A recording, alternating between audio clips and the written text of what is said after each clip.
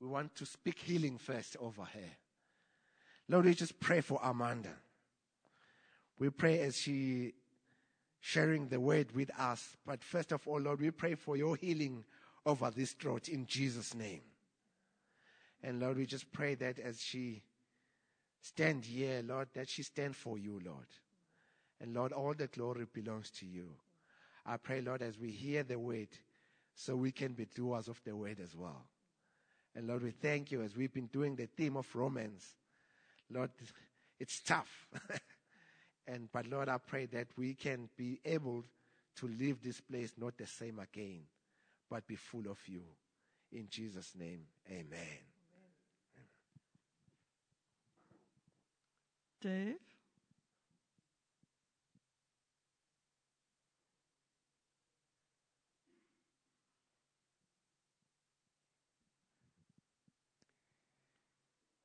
We're going to read Romans chapter 14, beginning to end.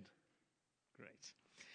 Accept the one whose faith is weak, without quarreling over disputable matters. One person's faith allows them to eat anything, but another, whose faith is weak, eats only vegetables. The one who eats everything must not treat with contempt the one who does not. And the one who does not eat everything must not judge the one who does, for God has accepted them. Who are you to judge someone else's servant? To their own master, servants stand or fall, and they will stand, for the Lord is able to make them stand. One person considers one day more sacred than another. Another considers every day alike. Each of them should be fully convinced in their own mind. Whoever regards one day as special does so to the Lord. Whoever eats meat does so to the Lord, for they give thanks to God. And whoever abstains does so to the Lord and gives thanks to God. For none of us lives for ourselves alone, and none of us dies for ourselves alone. If we live for the Lord. And if we die for the Lord. So whether we live or die, we belong to the Lord. For this very reason, Christ died and returned to life, so that he might be Lord of both the dead and the living. So then, why do you judge your brother or sister? Or why do you treat them with contempt? For we will all stand before God's judgment seat. It is written, as surely as I live, says the Lord, every knee will bow before me, and every tongue will acknowledge God. So then, each of us will give an account of ourselves to God. Therefore, let us stop passing judgment on one another.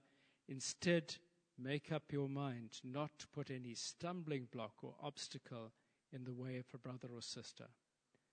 I'm convinced, being fully persuaded in the Lord Jesus, that nothing is unclean in itself.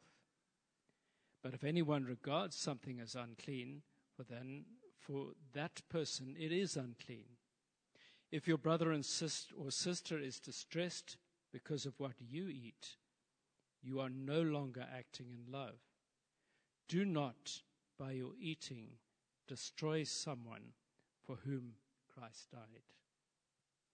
Therefore, do not let what you know is good be spoken of as evil.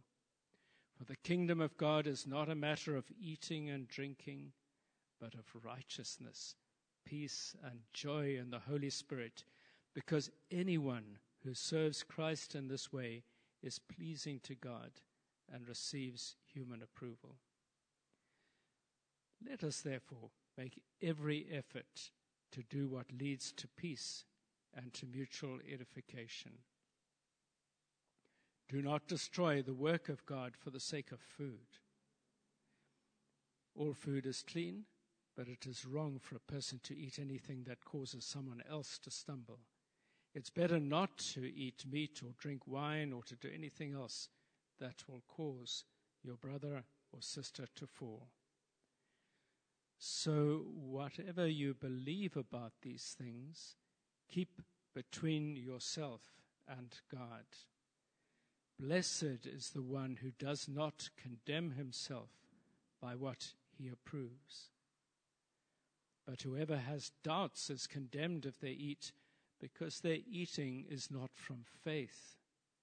And everything that does not come from faith is sin. Amen. Worship team, this is going to be a bit different. We don't mind, do we? No? Good. Because I want to start by proclaiming what is indisputable. By that, we're talking about things which are absolutely doctrinally what we believe and that unite us, the things that do not cause dissension. So we're going to sing, I Believe in Jesus. And I would like you can stay sitting, but I would like you to sing these proclamations and declarations of our faith. Is that okay?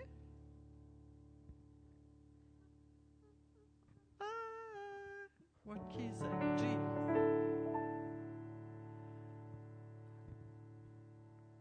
I didn't know I was going to be singing it from here.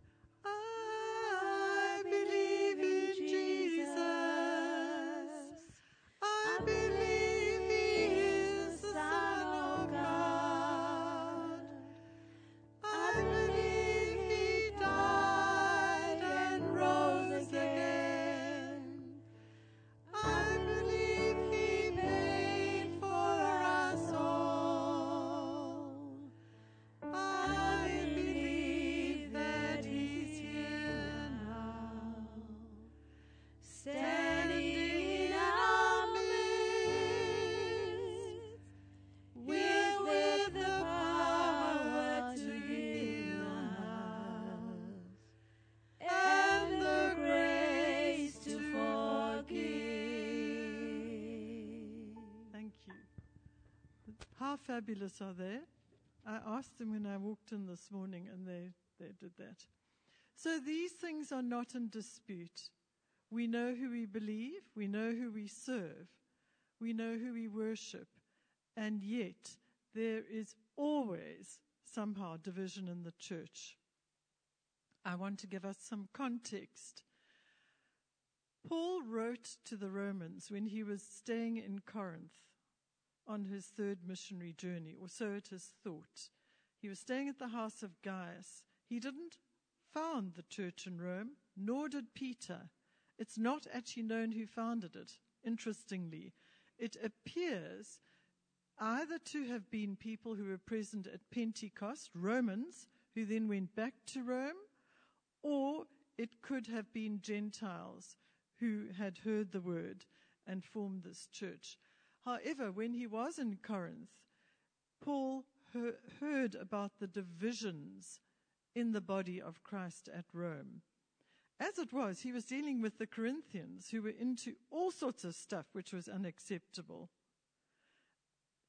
Unlike all the other epistles, Romans is far more concerned with God than with other issues and a correct perception of God and the unity of the body. The word God is mentioned 171 times in the book of Romans, far more than in any other epistle. So this is an epistle designed to bring unity into the church. What we see here right from the outset is that there was disunity, particularly about what is termed matters of opinion, not doctrinal issues.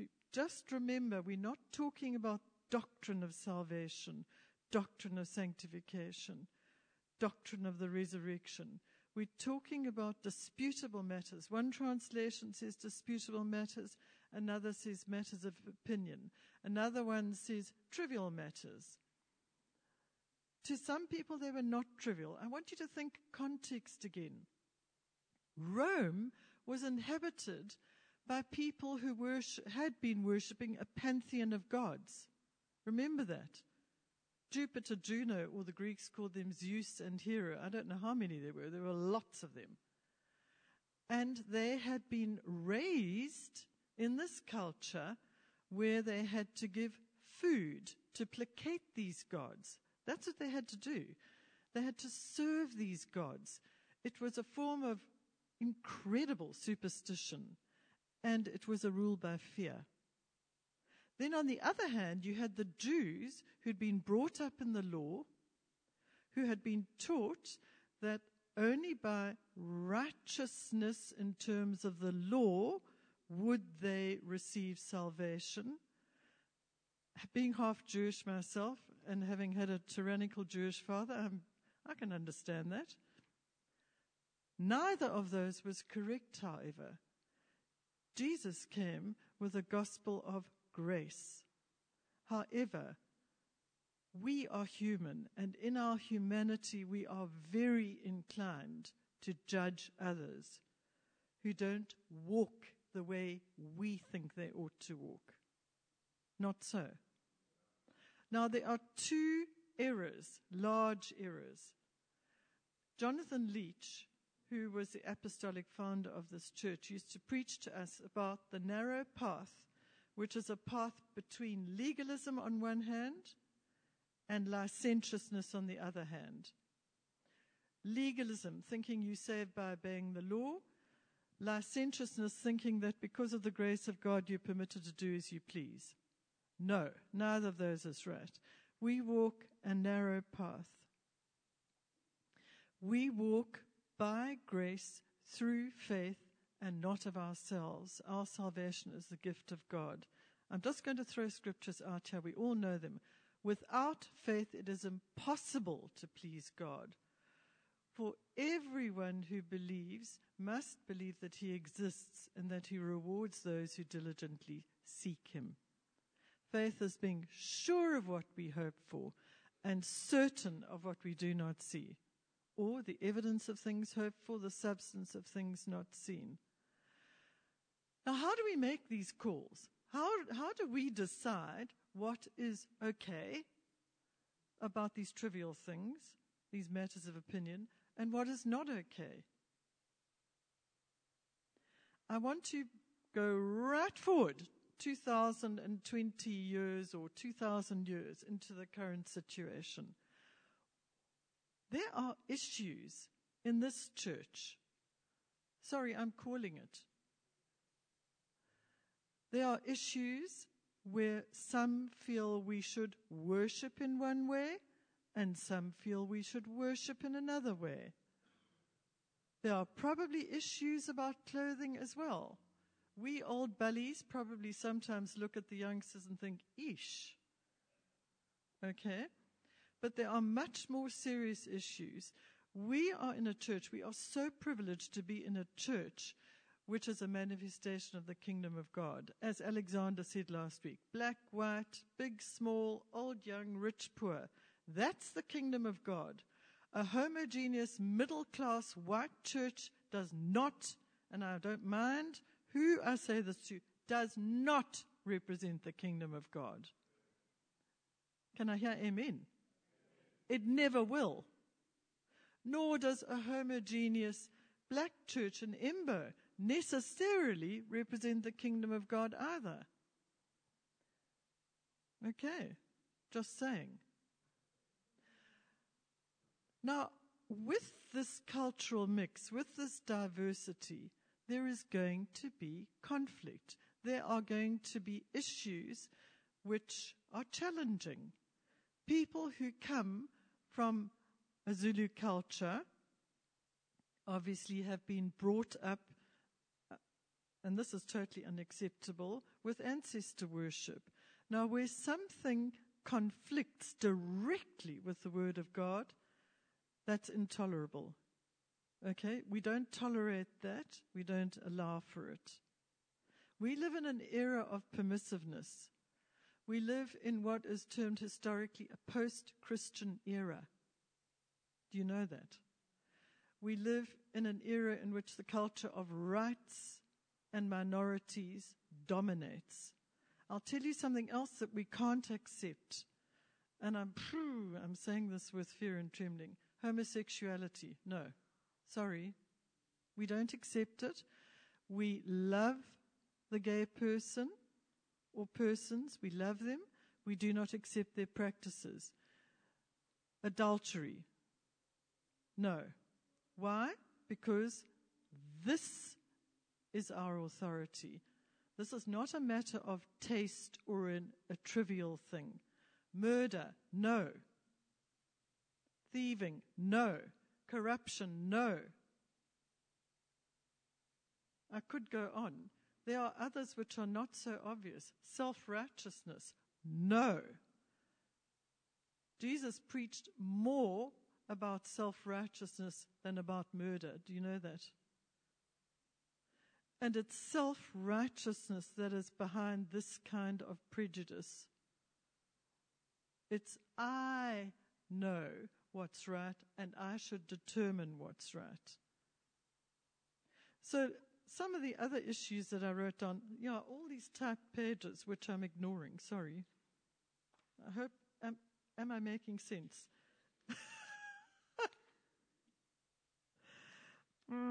I'll get there, sorry. So in our contemporary context, apartheid, racism, I want to talk about this. We were raised between 1948 and 1994 by an iniquitous government which practiced a system in which people were deliberately, systematically, and legally separated from one another. I teach history, by the way, so I have to teach all about this, apart from having lived through it. We whiteys lived through it in a very privileged way. Old habits die hard. We have to get rid of racial prejudice. Sorry, I said I was going to call it, and I am calling it. It is not acceptable on any basis whatsoever. We know the scripture. In Christ there is no Jew or Gentile, slave or free, male or female, and I'm going to add black, white, pink, or green. Class snobbery. I have to confess I'm guilty. My mother used to say to me, nice girls don't wear white shoes, Amanda. I'm not dressed as my mother would approve of today. She was an expert on you and non-you, what was upper class and what wasn't, you know? Okay, it's rubbish. It's absolute rubbish. That is something we have to get rid of. We have to be aware of each other's cultural differences. For a black mum, it's totally normal to breastfeed her baby in public. Totally normal. For a white mum, that might be quite a challenge. These are trivial things, and we have to tolerate and love that brother or sister whose culture dictates differently. Differences in taste, what we consider to be good taste in music or bad taste in music or whatever. Days and celebrations.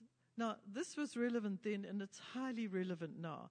We had a family come into the church and leave the church because we not celebrated in that sense. Okay, we observed what is contemporarily known as Easter.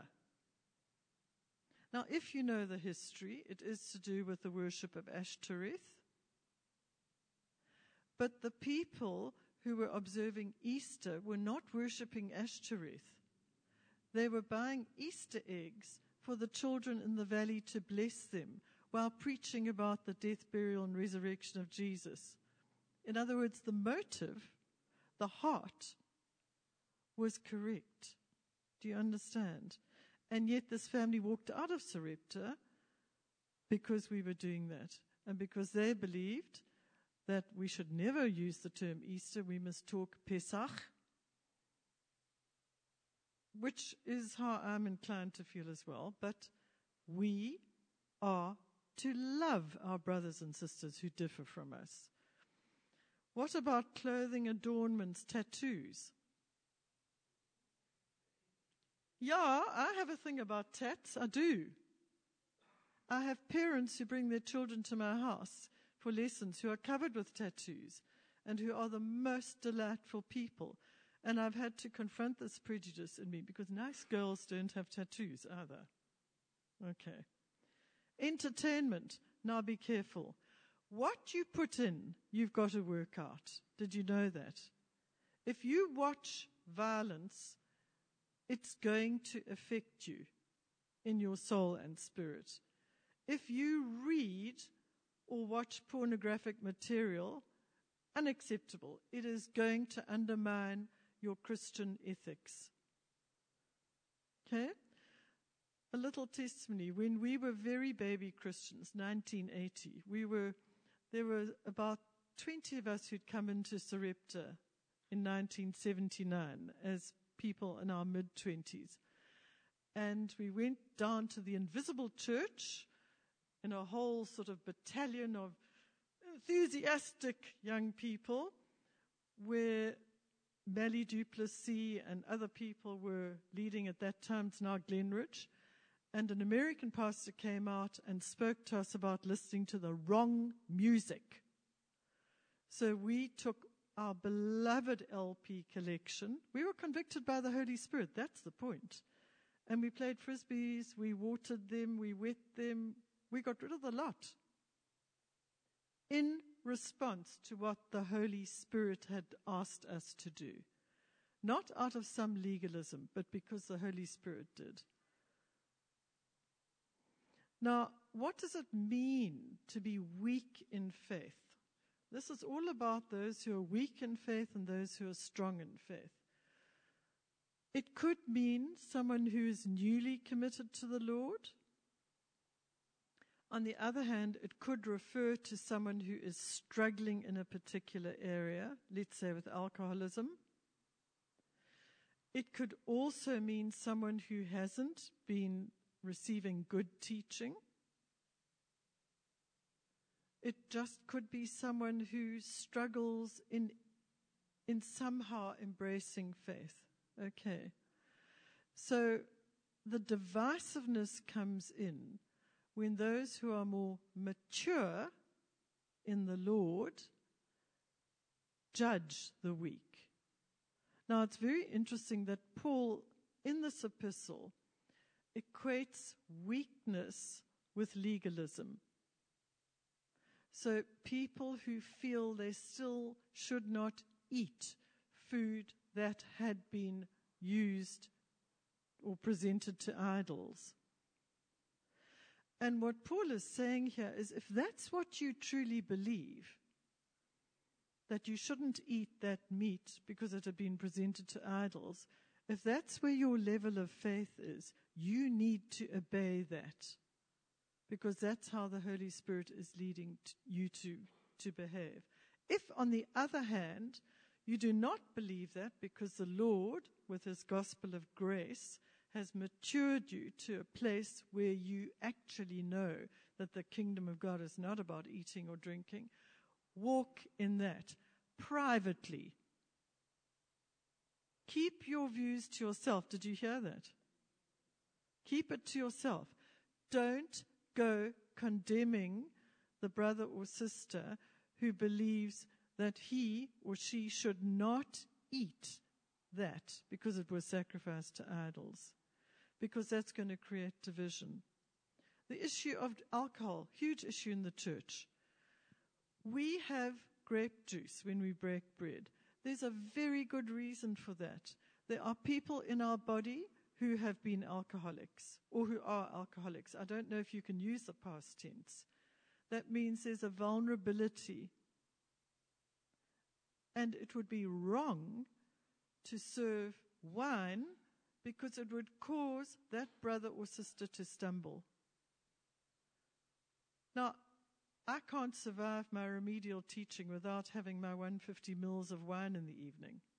Please note the precision. The bottle has to last 5 days. Okay? I was raised by a dad with a wine cellar. It's, But if I were to judge somebody who doesn't drink harshly and to try to dominate that person by presenting my view, I would be out of line, completely out of line. Likewise, if you, the weaker brother, because Paul seems to equate those who are more legalistic, feels threatened by my drinking, I should never open a bottle of wine in the presence of that brother or sister. Do you understand? Okay, we can't. We just mustn't. Likewise, if somebody wants to call Easter, Easter, and I do battle with this. I have a niece who has Easter egg hunts in her garden for her children and so on. If someone wants to call Easter, Easter, and not Pesach, and wants to have an Easter egg hunt, but doesn't actually know the origins, because I'm sure she doesn't, exercise love. What does the word say about love? Love covers a multitude of sins. We are called to love one another. We are not called to judge one another. I battle with being analytical and critical. Confession session. I do. Part of it is due to my training and education. We are not entitled to judge one another because we are all going to face a judge, Jesus. Now, all of those who believe in their hearts that Jesus is Lord and confess with their mouths will be saved. Yet, every single one of us is going to stand before the judgment throne of God. Every one of us. We're not going to be judged in terms of going to hell, losing our salvation. Our works are, however, going to be judged. And this is for 1 Corinthians 3. Ngicela kubeka that scripture. Ukhona. Ay, nangumhlola ngishonile. I don't know, I showed you. It's the one about wood, hay, and stubble. Google wood, hay, and stubble, and you'll get it. Only in Sarepta. The preacher can't remember the verse. Have you got it? Hey, come on, guys. 1 Corinthians 3. Oh, is it there? Yes, thank you. No, it's not the one. I think it's 3 verse 10. Try 10. That's 11. No, go back to 9. No, I don't know. Wait, I'll look for it. But I'm going to lose my place. No. Hey, guys, I showed it to you earlier. Never mind. I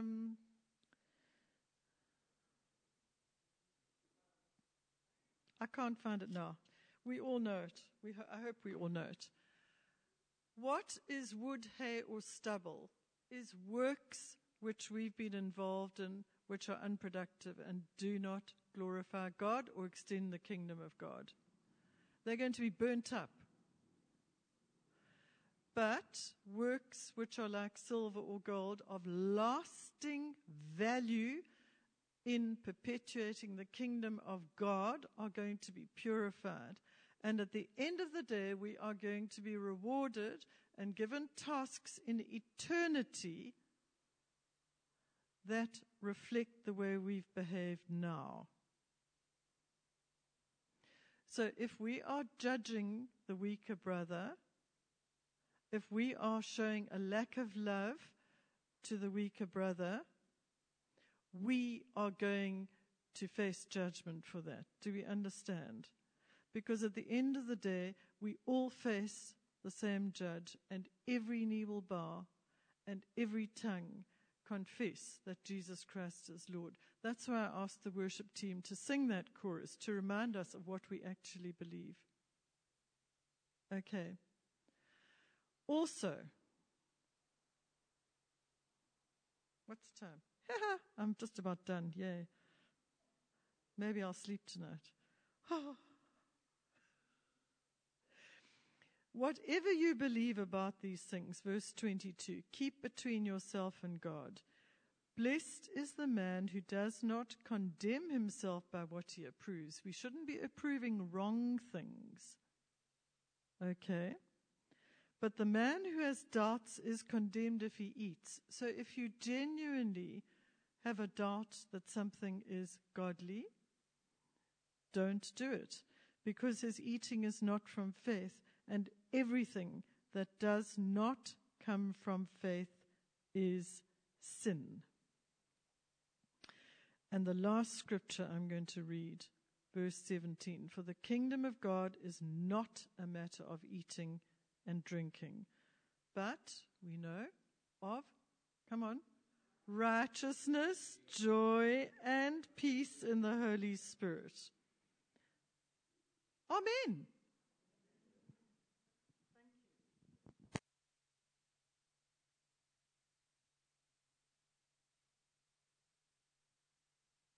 Well done, I'm bless you.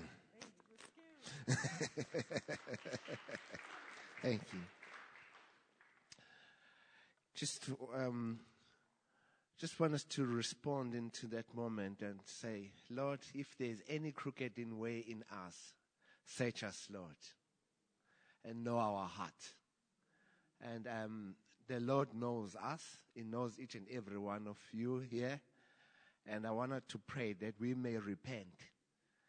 I like the way David Peterson, when he talks about repent, it's actually, he says repent is not actually turning back. It's actually leaving it and looking forward. That's what repent means. And he actually even say repentance and revival, it will people when they will be on the street, not flooding into the building, where they're going to be wherever they are and say, Lord Jesus, I need you in my life. That's what repenting means. That's what revival means. And so I just want to pray a blessing. I say, Lord, would you search us in this morning? Lord, if anything that is not glorifying you in this name, I ask in Jesus' name that we ask for forgiveness and we repent, as well as the church, as the organization. Lord, if we haven't demonstrated you, or if we have judged any other people out there, Lord, we ask for the repentance. Lord, would you forgive us? Lord, we need more of you. Lord, it's all about you. I like the scripture that says that in Colossians, anything that we want to fix our eyes on the things of above, Lord. Lord, can we fix our eyes in you in this morning, Jesus? Thank you for this message. We ask, Lord, that would you challenge us? As James says that, Lord, we wanted not to just to hear the word, but we can be the doers of the word as well. And we ask all these things in Jesus' name.